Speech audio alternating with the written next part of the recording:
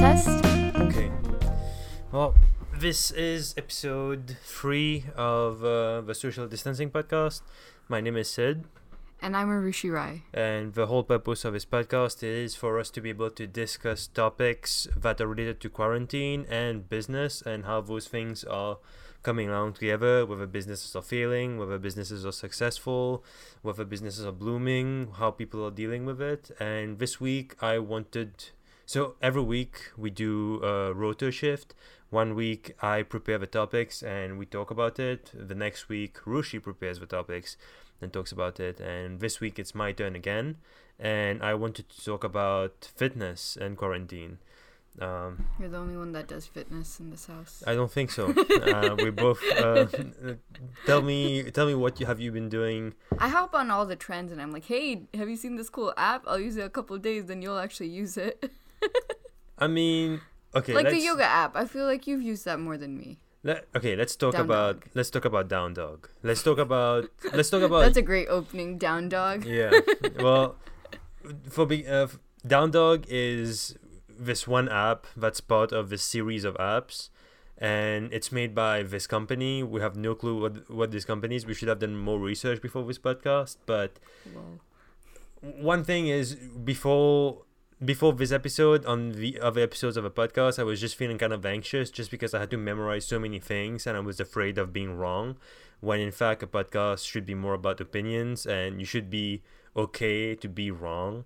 So to be wrong about facts, and that's why I kind of prepared less this time. And by like an hour before the podcast, I was trying to rush and get into podcasts and listen to other things about fitness and the companies I want to talk about on this episode.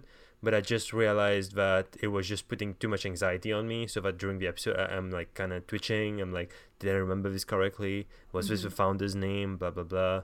Whereas I could just look it up, be chill about it. There's no stress. This is just like relaxed time. This is not like a time where it's like we should be stressing. So let's talk about yoga. Have you ever done yoga before quarantine started, before the whole coronavirus started? Well, I've done sun salutation, and then I've done tree pose, but that's probably the extent of my yoga practice. Interesting. And then we started using the app Down Dog. Well, as a precursor for me, I used to do yoga when I was 11, 12 years old. I don't remember. I should ask my mom how old I was. But she would bring us to this yoga studio in Mauritius. And that's where we would be doing yoga with this instructor. She would be teaching us stuff. It was just horrible, just because I think I had like stomach problems back then. At the end, I don't think, when I was a child, I don't think I had much body pains because I was still short and everything. But now that I've grown up, I've been feeling more body pains around my body, like my legs, my lower back and stuff. And now when I'm doing yoga, it just feels so much more relieving. Like I sleep better, I feel better. I feel so much better after doing yoga now than when I lift weights or when I'm doing any weight exercises like bodybuilding. I feel so much better when I do yoga. It feels like you freed your body, and it's almost meditative because it's not like the exercises are hard, but it's like short but long enough for you to like think while you're in those poses, not think too much, right, and just go with the flow. Yeah, exactly. It's like, and we're using this app. It's called Down Dog. We've been loving the app.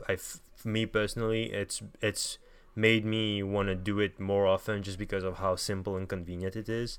And with instructor just doing it and telling you exactly what the pose is, like now put your left foot up in the air or whatever.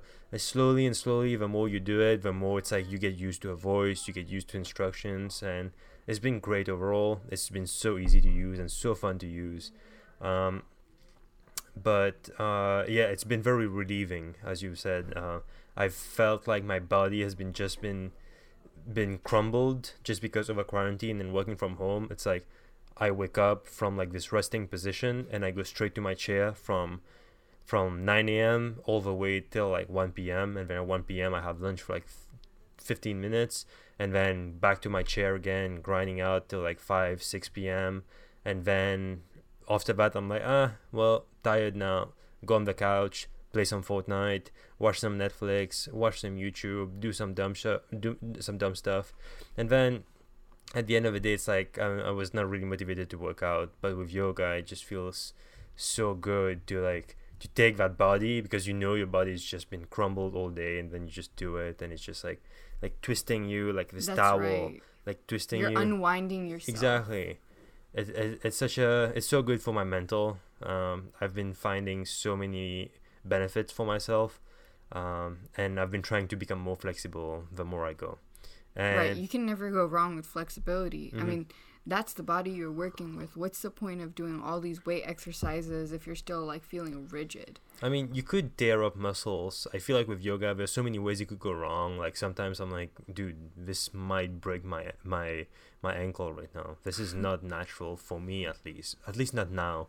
Because the instructor on the app, she is incredibly flexible. She's like a yogi expert, and we're still on level beginner 2. Like there are several levels on the app. There's beginner 1. I didn't know that. Yeah, there's like beginner 1, beginner 2, and then slowly you start growing to like intermediate, expert, and all that. And one thing I wanted to talk about is the strangeness of what the founders of the app, or the people that are managing the business aspect of the app, decided to do, which is during quarantine, a lot of people decided to download the app. And what the creators of the app decided to do was make the app free. Every time our quarantine periods are getting extended, we are extending the period to which the app is free. Rather than charging us right now during this crucial time when they could take my money, I would be willing to pay for it just because it's really helping me right now. They are choosing instead to give it to me for free, and then expect to have some sort of expect me to become like hooked onto it, or have some sort of loyalty to them. Brand loyalty. Yeah, brand loyalty, just because they gave it to me for free during quarantine. And I don't really know if that's gonna work for them. What do you think? I think right now it's part of their mission to promote sort of like healthy living, even though we're in this time of crisis. And their app, even though it's like the perfect opportunity to, get that money out of people's pockets, I think they're trying to do the right thing, not necessarily like the business thing. But oftentimes when you do the right thing, it translates into more business in the future. Right. Because as people, as customers now, we're very value driven in terms of what are the values of this company, what have they done. The more positive things a company does, or like we register as good, and we're more likely to use their service. And that's a thing that I never really recognized before I met you. And I told you that before, because before I met you, I was just thinking, well, the winners in the business world are going to be the people, not the people that are doing the right thing or whatever, but it's going to be the people that are going to be doing their best at exploiting all the things that they are bringing together, like exploiting the cheapest labor, exploiting those kids in those sweatshops, exploiting unethical practices. But then you're literally describing Nike. Yeah. You want to talk about Nike? No. Let's not touch Nike. Nike is for another day. But when I met you and you started telling me about ethical stuff, and you started telling me how some companies are ethical, you started telling me about ethical growth, ethical cultivation of coffee beans, ethical production of cotton hemp to make clothes and everything, then I started realizing that most of the winners nowadays in terms of companies, other than Amazon, most of the winners are companies that are practicing the best practices, meaning they get their resources in the best way possible, their supply chain is clean enough, their image is clean enough, they don't goof around and they don't make silly mistakes, their PR is clean. At least from our perspective, everything looks clean. And those other companies... It's also a result of our nowadays modern cancel culture. We're so ready to cancel people and also companies as an extension of that. Yeah, other than Amazon and Facebook, I haven't seen. I mean, it's just those two giants that seems like they can't be cancelled in terms of company. Facebook. I don't use Facebook. So many people don't use Facebook. But you still use products of the Facebook ecosystem, which is WhatsApp, Instagram. It's this company. They're like the giants. Facebook is the giant of social media, and Amazon is the giant of e-commerce, and I should say commerce in like shortly. Like its biggest competitor is Walmart and Shopify, which are not really competitors at all. Debatable. How much are they hurting their bottom line? Well, the thing that Shopify provides is that you set up your store, and at the end of the day, Shopify won't create a competitor for you. Recently, we found out that Amazon has been using their small sellers as a data metric just to see how they're performing and then steal their data. Literally, the sellers sign a waiver saying that they didn't sign a waiver, they signed an agreement that Amazon will not be taking this data, and Amazon literally took that data and they created competitors for these small sellers. And since Amazon can create those products at a cheaper price, now they're selling those products at a cheaper price on their website, and they can advertise their products, they can put their products first, so Amazon Basics will appear before the small sellers. But a minor caveat to that, I think I heard this in the Wall Street Journal investigation into this practice. It's mainly like rogue employees. I mean, it's like a wide practice. Mm-hmm. Oh, where did that noise come from? Discord. Don't worry about it. It's a wide practice in the company, but they're also like skipping over protocols, employees. Mm-hmm. Right. Well, I wouldn't want to get too far from what we are going to be talking about today, which is fitness apps and everything fitness related when it comes to quarantine. Mm-hmm. And for me, when it comes to what Down Dog is doing as an app right now in terms of a business model, it worries me. Just because I am looking at it from my perspective of consumption. Once quarantine is over, I will be going back to work. I will be resuming my life after this. And after I go out, I'm not planning on coming back on Down Dog to practice yoga. I'm planning on going downtown and going to a yoga studio and doing yoga with other people. I want this to be a community thing. I want this to be more fun. I want to be doing this with more people, with real people, talk to people, and making new friends through yoga. So I'm worried about who the customer base is for Down Dog, just because I'm worried that they won't be coming back to the app, even though Down Dog is putting such a nice and heartfelt incentive to the app towards their customers. I'm very worried about that. What do you think? Okay, so one thing, this is like the basic idea. When they came together to make this app, they know they made it before this pandemic. Mm-hmm. And these are just 3 months during this pandemic, 3-4 months, however many months. If their whole success, survival, whatever amount of money is dependent on these 3-4 months, then they don't have a business at all. If people are it's a different market when you're going to an actual physical studio versus doing it at home. You can think of it as maybe this app is an entry point. That's cool. But you might find going to a actual studio is not sustainable for you. It's like you're not able to go often enough. You find yourself being like late. And this gives you an autonomous way where you're not limited by like what time you can go to a studio. It's whenever you want it to. Mm-hmm. So it gives you a whole set of other freedoms, or it has like a lot of positives to it.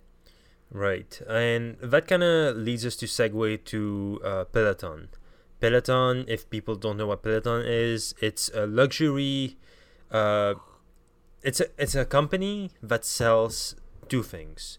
They sell this subscription to this service where you can join and work out with this this set of professional celebrity workout trainers, or you can buy the bikes, or I think they have treadmills as well. I'm not sure. I know they have the bike for sure, and the bike has a screen on it, and you pay a monthly fee on top of the bike, which costs $2,200, $2,224, or you can pay $30 a month for 38 months or something. And pretty much the whole concept towards it is that it kind of built itself off of SoulCycle and those companies that were really up in like the hype of New York, where people loved those personalized trainers who would be shouting at you, and while you would be riding the bike, they need to stand up, put your hands in the air, ride to the beat, all those fancy things that I've never done personally. But Peloton pretty much is trying to tell you that you don't have to be able to book one seat in the studio at this specific time when you're not available, and then you probably miss it, and you're paying but you might miss it, you might not get a seat. Exactly. That's what Peloton offers. Peloton kind of offers this convenience that it's pre-recorded. You can also join the live classes, but every week there's going to be a set of classes that are going to be available on the app, so you can just hop on your bike, put the class, the trainer is going to be talking to you, you're going to see a full class while you're in the convenience of your home, your living room, your bedroom, your apartment, your condo. But if you can also afford a Peloton, you must be rich, so I would be saying that you be at least be in your condo, in a nice penthouse at least. And you don't have to have a penthouse to. You don't have to have a penthouse. But But Peloton's whole business strategy and whole marketing was pretty much targeting those people. All Peloton ads show the bike in those zen wood penthouses in the middle of forests, or in the middle of this Manhattan apartment building, while you're overlooking what's the park in New York? Central Park. While you're overlooking Central Park, or you're overlooking California beaches. They're always selling this luxury brand, this ideal scenario that your life is perfect, but you're also a busy person, and then at the end of the day, you will have some time to jump on your bike, join this community class that will be hosted in Manhattan, New York, while you'll be in Portland, and you'll be in your home, and you'll just be able to join the class, join the trainers that you love their energy, you love their characters, you love their charisma, and you just join in, you ride in, you do your 30 minutes, an hour workout, whatever you do. They offer I forgot what it is, where you jump on the bike and you cycle to a rhythm. I forgot what it's called. But you can also do yoga. I should check what they offer, but they offer so many classes. And spin, exactly. Thank you. Yeah. And what they're selling is they're just selling you the whole aspect that you'll be training with people. You don't have to feel alone. You don't have to feel like it's this janky thing. You have this luxury bicycle in your apartment. Now all you have to do is jump in, join this class. The bicycle is going to track all your biometrics. You don't have to worry about anything. Just worry about working out. I think that's a great idea. Do I think that it kind of... For me, at least, I don't think I'll ever get a Peloton unless I have enough money, and I think that it's convenient for how my life is working, because I don't think it's a never thing. It's just right now it doesn't feel like I need one.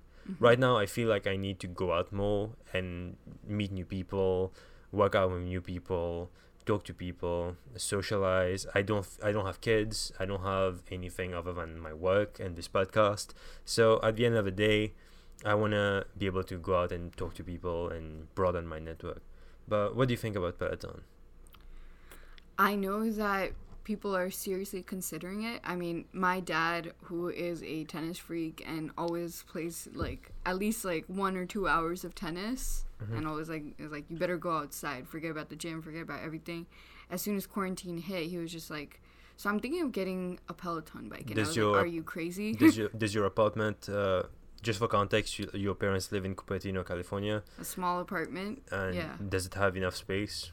No. It's just a bike. Yeah. It's just a bike in your apartment. It's just a small bike. Look at, there's 2 bikes here. It's just like one of these in like this, I don't know, like 2 feet by well, 2 by 6 feet. I think my apartment in California is almost like double the size of this place, so you could save their space, but also you don't want to cram, like, it's like a comfortable amount of space. If you put in one more thing, then you're just pushing it over the edge. But I think they wanted to put it outside in the balcony. Not sure how that would do in the rain. That's not the best idea, having a $2,000 bike outside. Yeah. I can see how that can be inconvenient. But I also, I don't know, like, whether he's going for the social aspect of it, like, as in, like, he's seeing other people ride a bike, how it's any different from having just a regular bike, like one of those, what do you call those do you just call them the bicycle machine? Like indoor bicycle, yeah. Those indoor bicycle machines. I don't see how it's any different for a person who's sort of driven. I think it's a cool idea to entertain, but I don't think people really need such an expensive tool. You know what was so funny? Right before shooting this podcast right now, I was listening to How I Built This by Guy Raz, which is, if you don't know, it's a really popular podcast. It's one of the most popular podcasts of the world. And they pretty much talk about, they talk to founders of really successful companies, ask them how they built their podcast, how they built their company, I'm sorry. And they were talking to, I forgot the name of a founder. See, that's why I don't like preparing. But I'm glad I'm not feeling anxious right now. They were talking to a founder of Peloton, and pretty much once it was released, they priced it at $1,200, which was just above how much they paid to manufacture it, because the whole business model was not based on selling bikes. It was based on the subscription model that you pay after buying the bike, which is how you get access to the classes. And they priced it at $1,200, and they went to their mentor, and the mentor was like, why are you not selling bikes? And the founder was just like, I don't know, I have no clue, I don't know what to do, maybe this is not working out. And then the mentor was like, you know what's going on? People are looking at your bike and are thinking it's too cheap. So then they upped the price by $1,000, so it went from $1,200 to $2,200. And then they went to advertise it in like they were in New York, I might be wrong, but they went to this really nice neighborhood of like really rich people, and they went to a mall there, and they were just shouting at people like, you, like at couples specifically, like, you try this bike. And then they put the person on the bike for 10 minutes, show them the class was pre-recorded in the studio, and the person would just be riding the bike, and then after that the person would be like, hey honey, this bike is amazing, we need to get this, and they would be selling to 50% of the people that we'd be talking to. Wow. For every day, which I think is super impressive. But like, that's also an upscale neighborhood. Yeah. So the reason why I brought up this story was because there's this aspect to me that makes me believe that some people want a Peloton bike just for the clout aspect of it, especially since we're brown. I feel like people around us like to flex a lot. And I was wondering whether what are your feelings about people that buy Peloton bikes just to flex? Or I don't know anyone who has a Peloton bike, so I don't know about that. But do you regard some aspect of the economics of something, especially something expensive? Do you regard some of the aspect of its charm behind its price? Like, for example, when you look at hypebeast clothing, most things cost, like a pair of Travis Scott shoes cost $2,000, and for me, when I see that on someone else's feet, I'm just like, bro, it's like, you know, it's like an instant conversation starter, and I am putting you on a pedestal already. So for me, having a Peloton bike inside, when I see people having that, I'm like, damn, really, you're making that kind of money, you're making Peloton money. So, well, that's a totally different concept, right? That's like when you're limiting who you're able to sell to based off of like the price. You're not necessarily trying to make the next big thing, because when you're trying to make the next big thing, you would price your bike really low, make a bit of a loss on the bike, and get them in on the subscription service, and that's how you make your money back. And you see that in things that are like mass produced, like printers. You know, they lose money on the actual printer, but then they make their money back on like the printing ink, the paper, all those things that you need to get over and over again. Same thing with Gillette, right? Razors, same model. It's like the razor model. But this is I don't know much about the Hypebeast model, where like you make things intentionally rare to add some sort of manufactured value to it. And that's like a business strategy of its own, and you probably know more about that. Right. I wouldn't want to delve too much into Hypebeast and that whole world. That's an episode for another day that I really want to cover. But for now, I want to talk about how Peloton blew up during the quarantine season. I have not really read about why they blew up. It seems pretty obvious. Everyone's stuck at home, but you still want to be able to work out. You still want to be able to stay fit. And workout freaks, people that own Apple Watches, Fitbits, you're trying to close your rings. You're trying to meet your goals. You're trying to kill those calories. 2020 goals, still gonna meet them no matter what. So a lot of people decided to buy Peloton bikes. For me, when I look at this, it seems like there might be two ways of going about this. There's like one way of you design your company so well that once it's reached to this, you've provided so many conveniences. The key word here is conveniences. You've provided so many conveniences that once there's this pandemic that happened, your product is so convenient that rather than crushing, right now your stock price is increasing. Your value is increasing. People want you more than ever now because of the convenience that you provide. Same like Amazon. Amazon does 2-day delivery. There's all of these things, AWS, everything that you can think of, Amazon has like its paws into it. Now during the pandemic period, its stock prices is going up. It's making more money than ever. It made how many billions of dollars? $4 billion profit yesterday after the first quarter, which is very rare for a company to make such a huge profit over a first quarter. It's either that route, or you're very lucky and after this pandemic you're just gonna die. I just want to know your thoughts on how you think what's going on. How would you make a business like that? You know, what are your thoughts? How do you place your business so strategically that that when a pandemic like the coronavirus happens, instead of dying, you're just thriving? I think what you said about convenience culture, that's ideal. If you're making life convenient for people rather than just providing something that's like okay, I don't know if you've done any research on this, but like what would you say, how is like a sneaker culture doing right now, like in terms of sales? Probably is down, right? That has nothing to do with convenience, but it's just something extra that you're betting on people's surplus money. What's that called? Surplus money? There's like a term for it. I'm not sure, but we can look it up later and include it. Yeah. So when you're creating something that's actually making people's lives easier, then that's for the long run. Right.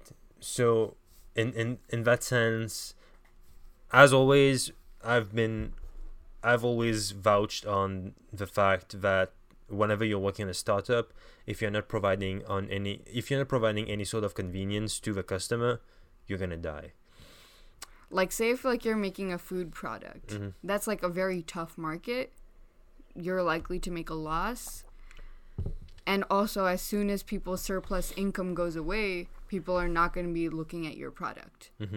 If your product relies on people's surplus income, as soon as a recession hits and as soon as some problem hits, which happens from time to time, I mean, every 10 years there's some sort of recession, some sort of bubble being burst, and people lose their surplus money. They like strap down and they're like, okay, what will make my life easier? What are my bare essentials? Trying to be conservative. Right, right.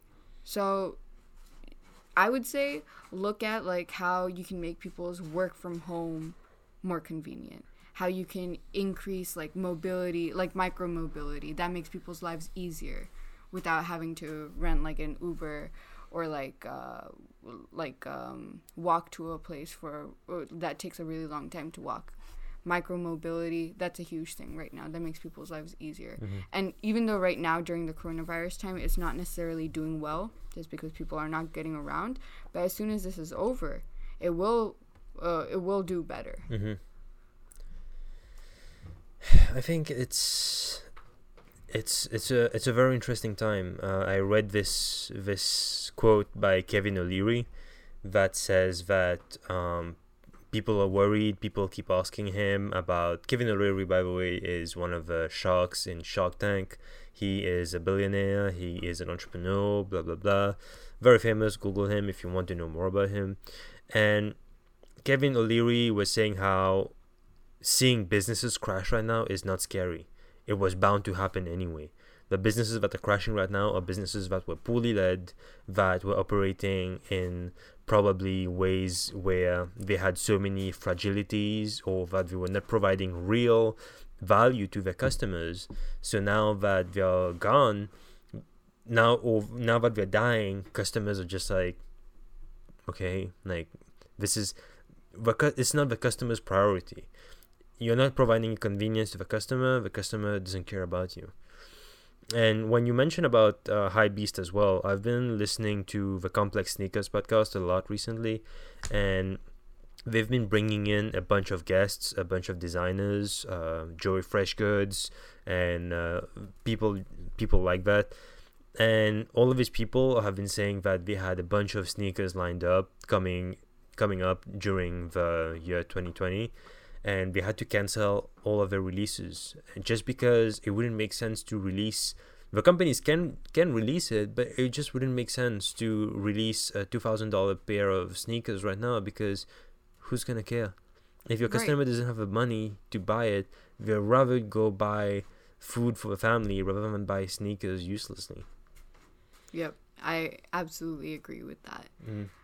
Either you prepare your company to be a company that will operate during these surplus moments and live for that, and like mitigate your risk when like these recessions hit, and expect that. Right. But don't throw billion-dollar valuations on these companies. Not that I'm saying anybody is, but be aware about those things. Yeah, right. Going back to Peloton. Let's not bring up Tesla. Just for a timestamp in history, in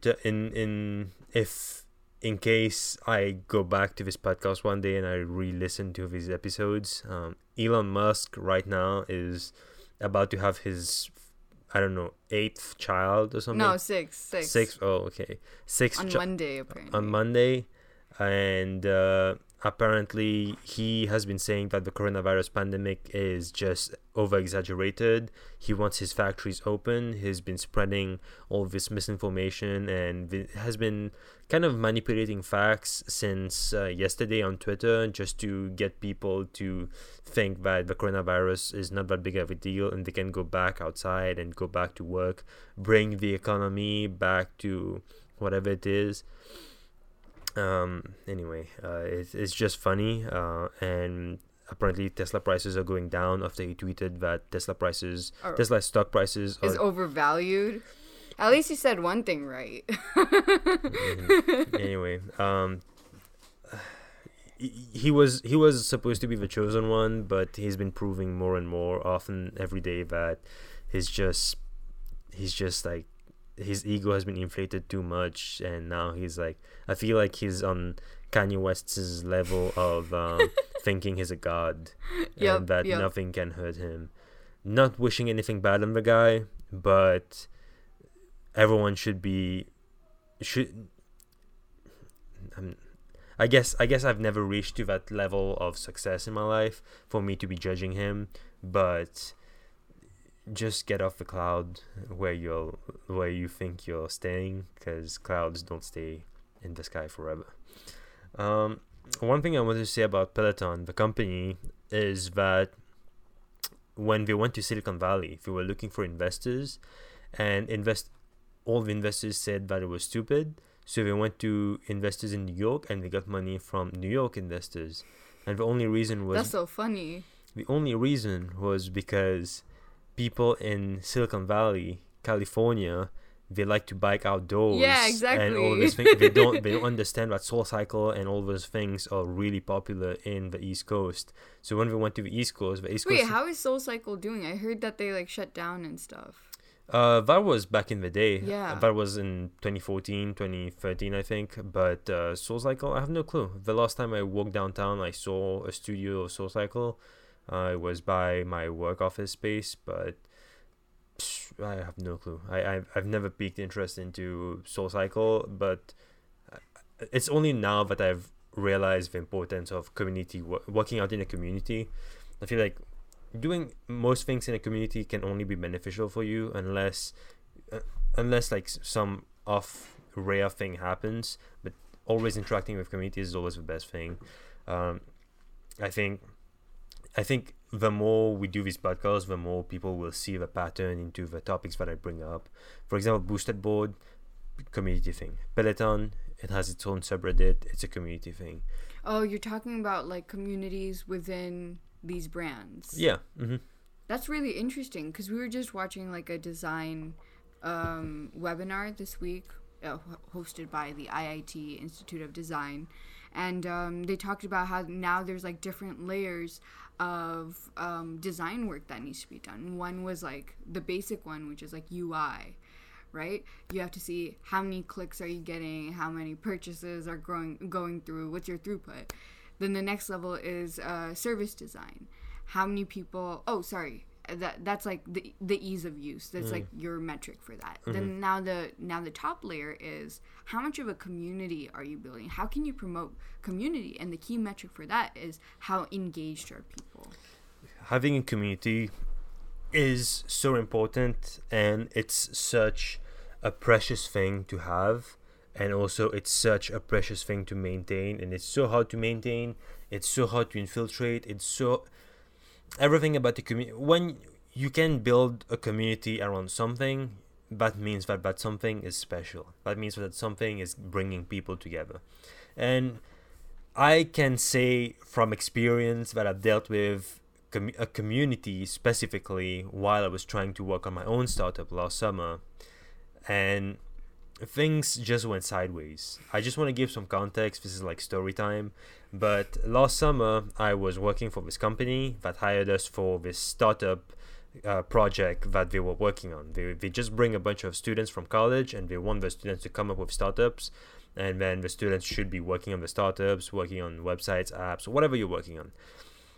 And so me and my friends, we decided to work on startup that will be focusing on mechanical keyboards. And then we realized that mechanical keyboards is its own niche community, but it also contains sub-niche communities. Some communities focus on making the cases, some communities focused on making keys and keycaps for keyboards, some communities focused on making the wires for keyboards. All sorts of things that you'd never think of unless you were to look and keep looking. And my team and I, we decided to focus on the keycaps, specifically artisan keycaps. Artisan keycaps is just a handmade keycap that can be sold from $30 all the way up to the thousands. And thousands. Yeah, it depends. Like the ones that reach the thousands level had like high beast status with the community, and it would be super rare. It's only a few people that would be having them, so once you're trading them, it's like worth a lot. So we tried to what we were coming up with. We just saw this community. We had no clue as to what was going on, and we were just like, well, it's cool. There's this community. They are making all of their sales on Reddit through Google Forms. It's not practical at all. It's so clunky. It's like we tried to buy the keycaps ourselves, and it took so much time. So we tried to find a way to bypass this. So then we created this small startup called Captic. And me and my friends, we just worked on Captic. We worked on it for 3 months, and we just worked on it. We kept talking to people within the community, and then the more we reached closer to finishing, the more people started responding to us, saying, "Hey, yeah, what you're doing is not cool," and then leave us like that. We would be asking why, what's going on, why do you think it's not cool, and people would be like, "Yeah, no, don't do that." And then the closer we reach to the end of the summer, which would be also the end of the internship, we were just like, well, a few people said no, we're just going to release and see what's up. So we started releasing promotional posters, our promotional website, and all of this.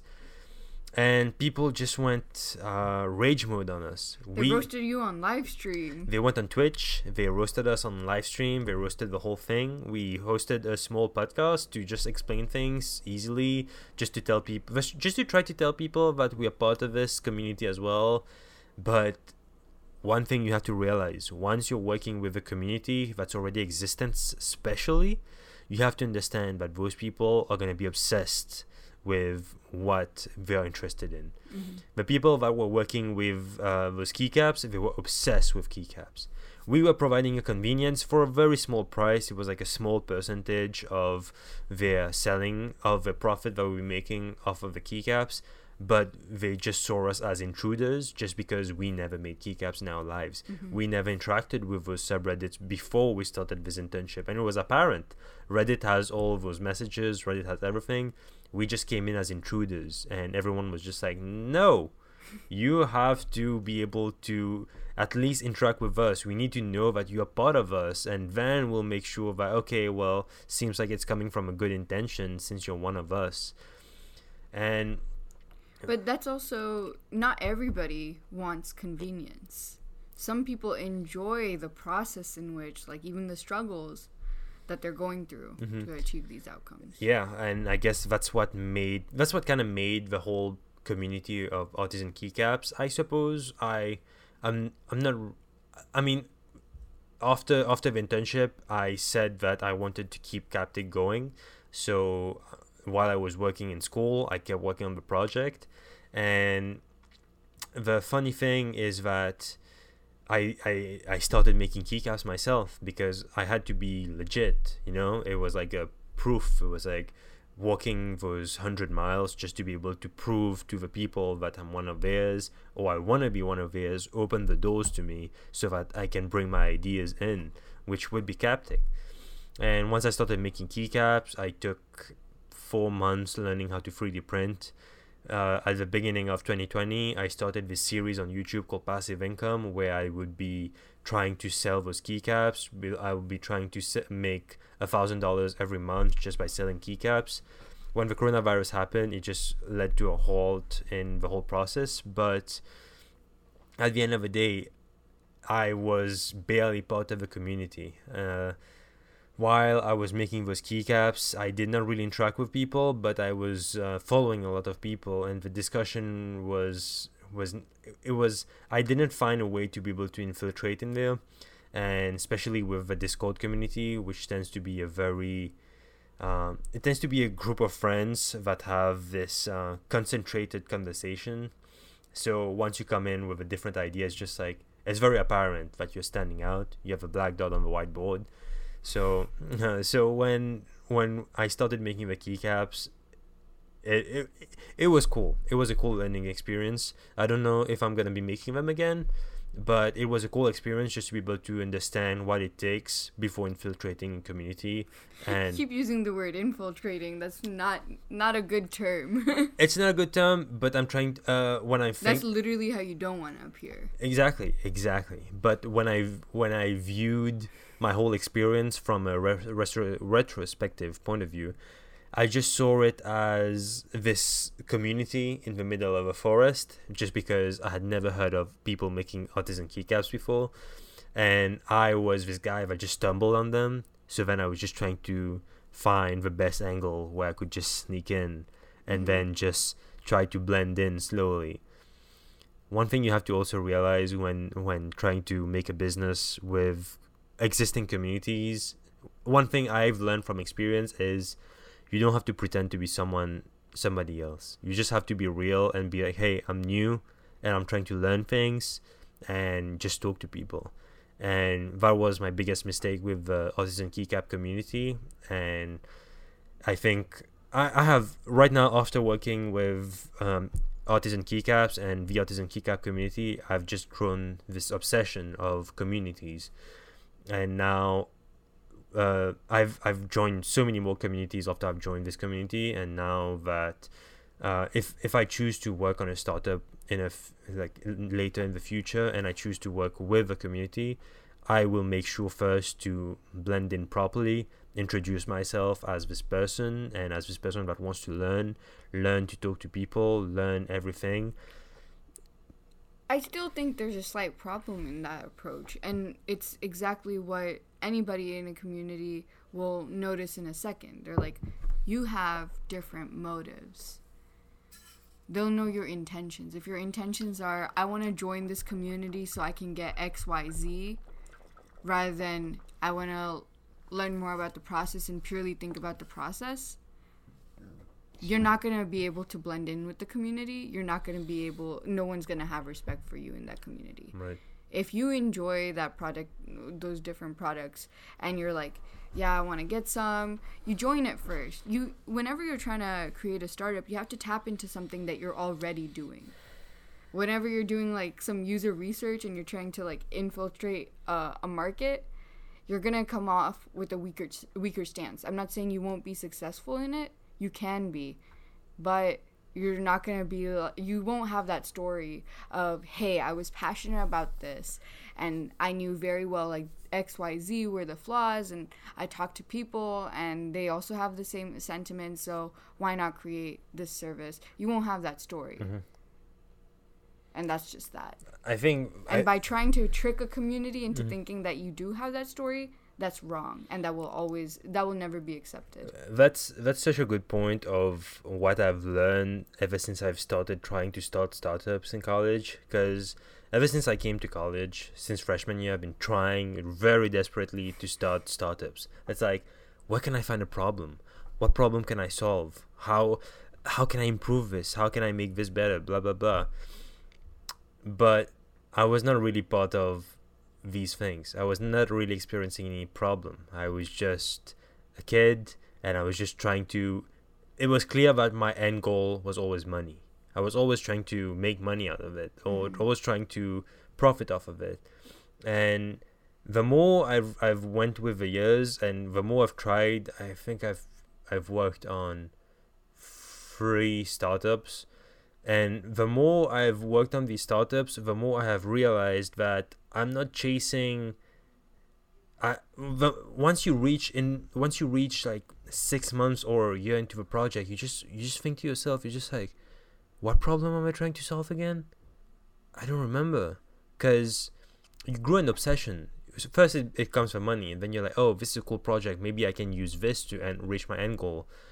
But then once you grow an obsession into the whole field, and then you're just like, wait, I was trying to build this chatting system for students right now to be able to study together. What was the problem with how we chatted again? Like, there seems to be no problem. And that was my whole thing. That's why I really took a step back, and I just said, you know what? It's time to maybe just work a normal job, learn a few things in the job, learn how people interact, learn the infrastructure of how a company works, learn all those things, and then find a problem later in your life when it comes to you. Grow interests in natural things. Yes, exactly. Grow your natural interest. And also continue like having mini projects. Not every idea you have needs to be like a $1 billion idea. You can have like small ideas that you're just doing for fun, and you learn and you gain a lot out of it. And you go along collecting these experiences, and these experiences shape your story, who you are. And that, at the end of the day, in the long term, if you end up creating something, it'll be much stronger and much more genuine. And you will not quit after 6 months or a year. Exactly. Just because naturally, when you grow these obsessions, the root that is tangled around these obsessions are so much stronger than the root that is artificially grown and wrapped around the fake, let's say you're trying to infiltrate this community. Excuse me. You're trying to infiltrate this community. The root that is grown around this obsession to infiltrate and to be part of this community is so weak, and you're gonna get called out so easily. But when you're trying to create something genuine, and you're trying to actually solve a problem that you found and identified, and you know you're not the only person that's going for a problem, then you'll be like, okay, you know what, this is worth my time. This is worth an investment. This is worth like a look into the community, into who's using this, how can I talk to people. You know, you're already in a way better position because you already know more than anyone else because you're obsessed with what you're doing. And yeah, that was kind of like my experience and my danger into. This is a cool segue because next week I really want to talk to students who are doing stuff during like this pandemic and whether they're working on any ideas.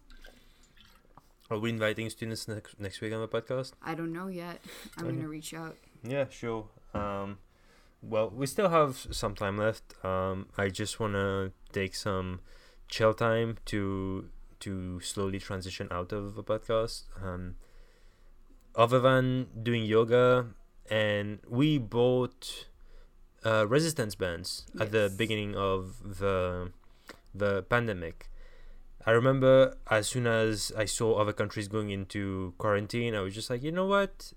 If I can't, I wasn't even going to the gym regularly. As soon as I started working, I work so far away from where I live that I had to stop going to the gym or go to the gym whenever I could. Just like try to sneak in 30 minutes, which is like never enough for people that work out.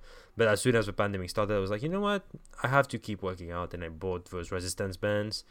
And you've been working out with resistance bands. How would you say working out with resistance bands has been so far?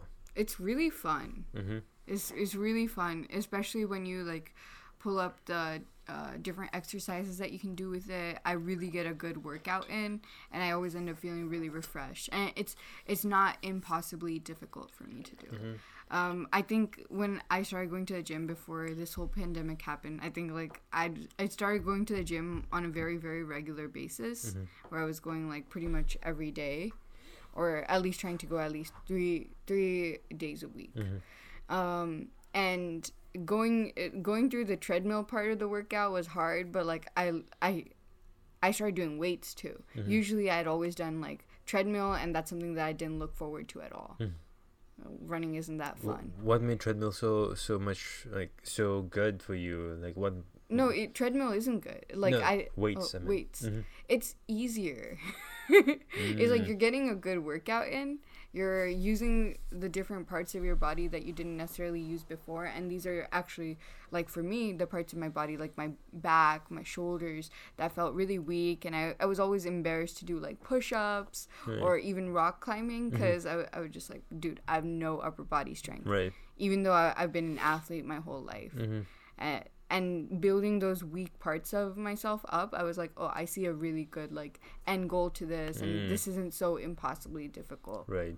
I think that's what a lot of trainers on YouTube that have always motivated about. It's like you should always be taking a picture every week of yourself and your body just to be able to see where you've started, just so that you don't lose track of motivation, because every day you see your body in the mirror probably, so you never really see the difference. But when you're seeing the pictures, you're like, oh, that's where I started, that's where I am right now. I should probably maybe increase my workout because this is going somewhere. And that's always cool, especially with lifting weights. That's always been this cool aspect for it, to just see like your muscles grow, see you be able to do things more easily, be able to lift things you couldn't lift before.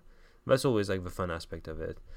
Would you compare resistance band workouts with how would you compare that with weighted workouts? It's been practically the same, but I get more of a stretch in. Right. Yeah.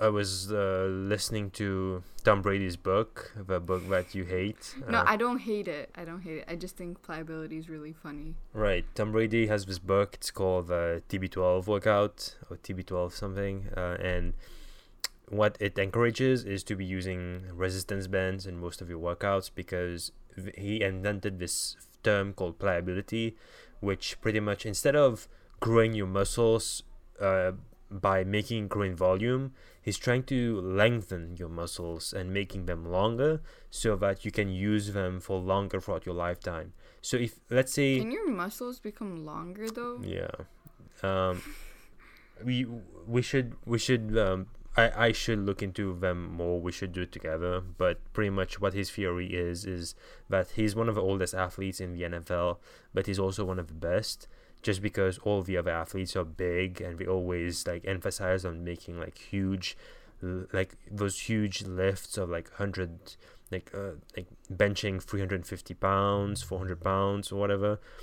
But he always focused more on like making exercises for the the necessary muscles that he would need.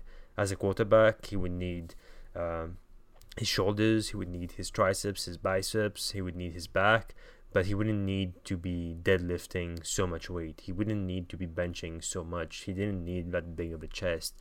So that's what differentiated him from most of the athletes, was training smarter, not training hard.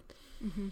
So I think that's why he was always encouraging to use those elastic bands. So when I started using them, I'm just trying to see the difference, just because me personally, I haven't really noticed the difference, but I've also not been really consistent with it.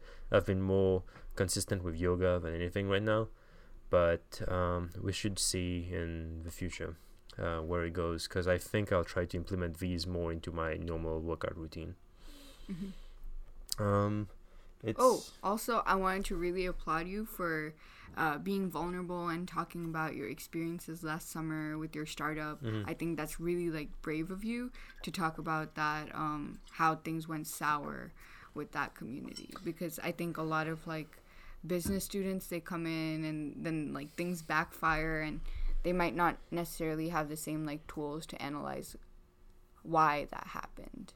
So you coming forward with your story about like how infiltrating a community is not the way to go might give others some insight when things go wrong. Oh, I think, I mean, I never saw it as this sort of vulnerability that I'm trying to open up on air right now, just because for me, I've always really emphasized on learning by failing. That's why I hated school so much, because I wanted to fail quizzes just to be able to know where I'm not doing well. So with me failing at that startup, it felt really good to understand where my weakness was, which was that I was trying to do something that was not natural. And I think, yes, it's really great that I'm able to talk about it right now, and if anyone is listening who can find value from it, it's really great, and learn from my failures. I want to learn from my failures, and I'm just giving myself time to be able to assimilate it more in a more processed and deep way. But if anyone can find value from what I said right now, hey, like, good for you, you know. It's almost an hour, so unless you have anything else to add, we should wrap this up. All right. Oh, actually, I do have one point to make. What's up? It's interesting that we started talking about communities. Down Dog, where they're really lacking is a lack of community. That is true. There is no rating system. There is no comment system. The app is very simple. And people love the app. I see like on the Google Play Store comments that like everybody's loving it. Not a bad word. They're like, no one's even talking about the pandemic. They're like, this is like a great replacement for my studio since it closed. All that. The funny thing with Down Dog is that it's simple. It's a simple app. No ads. No nothing. You choose whatever you want with your yoga session. Could be a 13-minute yoga session. Could be an hour. Could be 30. Whatever you want. It's just providing simplicity.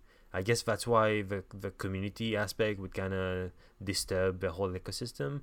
But I also see that in terms of the engineering, they've just replicated the same app for different types of workout. Like they have one app for high intensity, one app for yoga, one app for like an app for different sorts of workout trends. So I'm guessing I don't know. I'm guessing they're just focusing on being simple. Right. And to be honest, it's working for them Mhm. right now. I don't know in terms of a business how they're gonna survive after the quarantine. If Hey, maybe we can start their subreddit. that wouldn't be such a bad idea. But being a moderator also involves having a lot of free time on your hand. I don't think I want to Really? be. I don't think I want to be a moderator on subreddit. Oh no, Okay. subreddit. Yeah. Anyway, that's been it for episode 3 of the Social Distancing podcast. It's been a pleasure to have this conversation with you, and to whoever's listening, I hope you had a good time, and see you. Bye.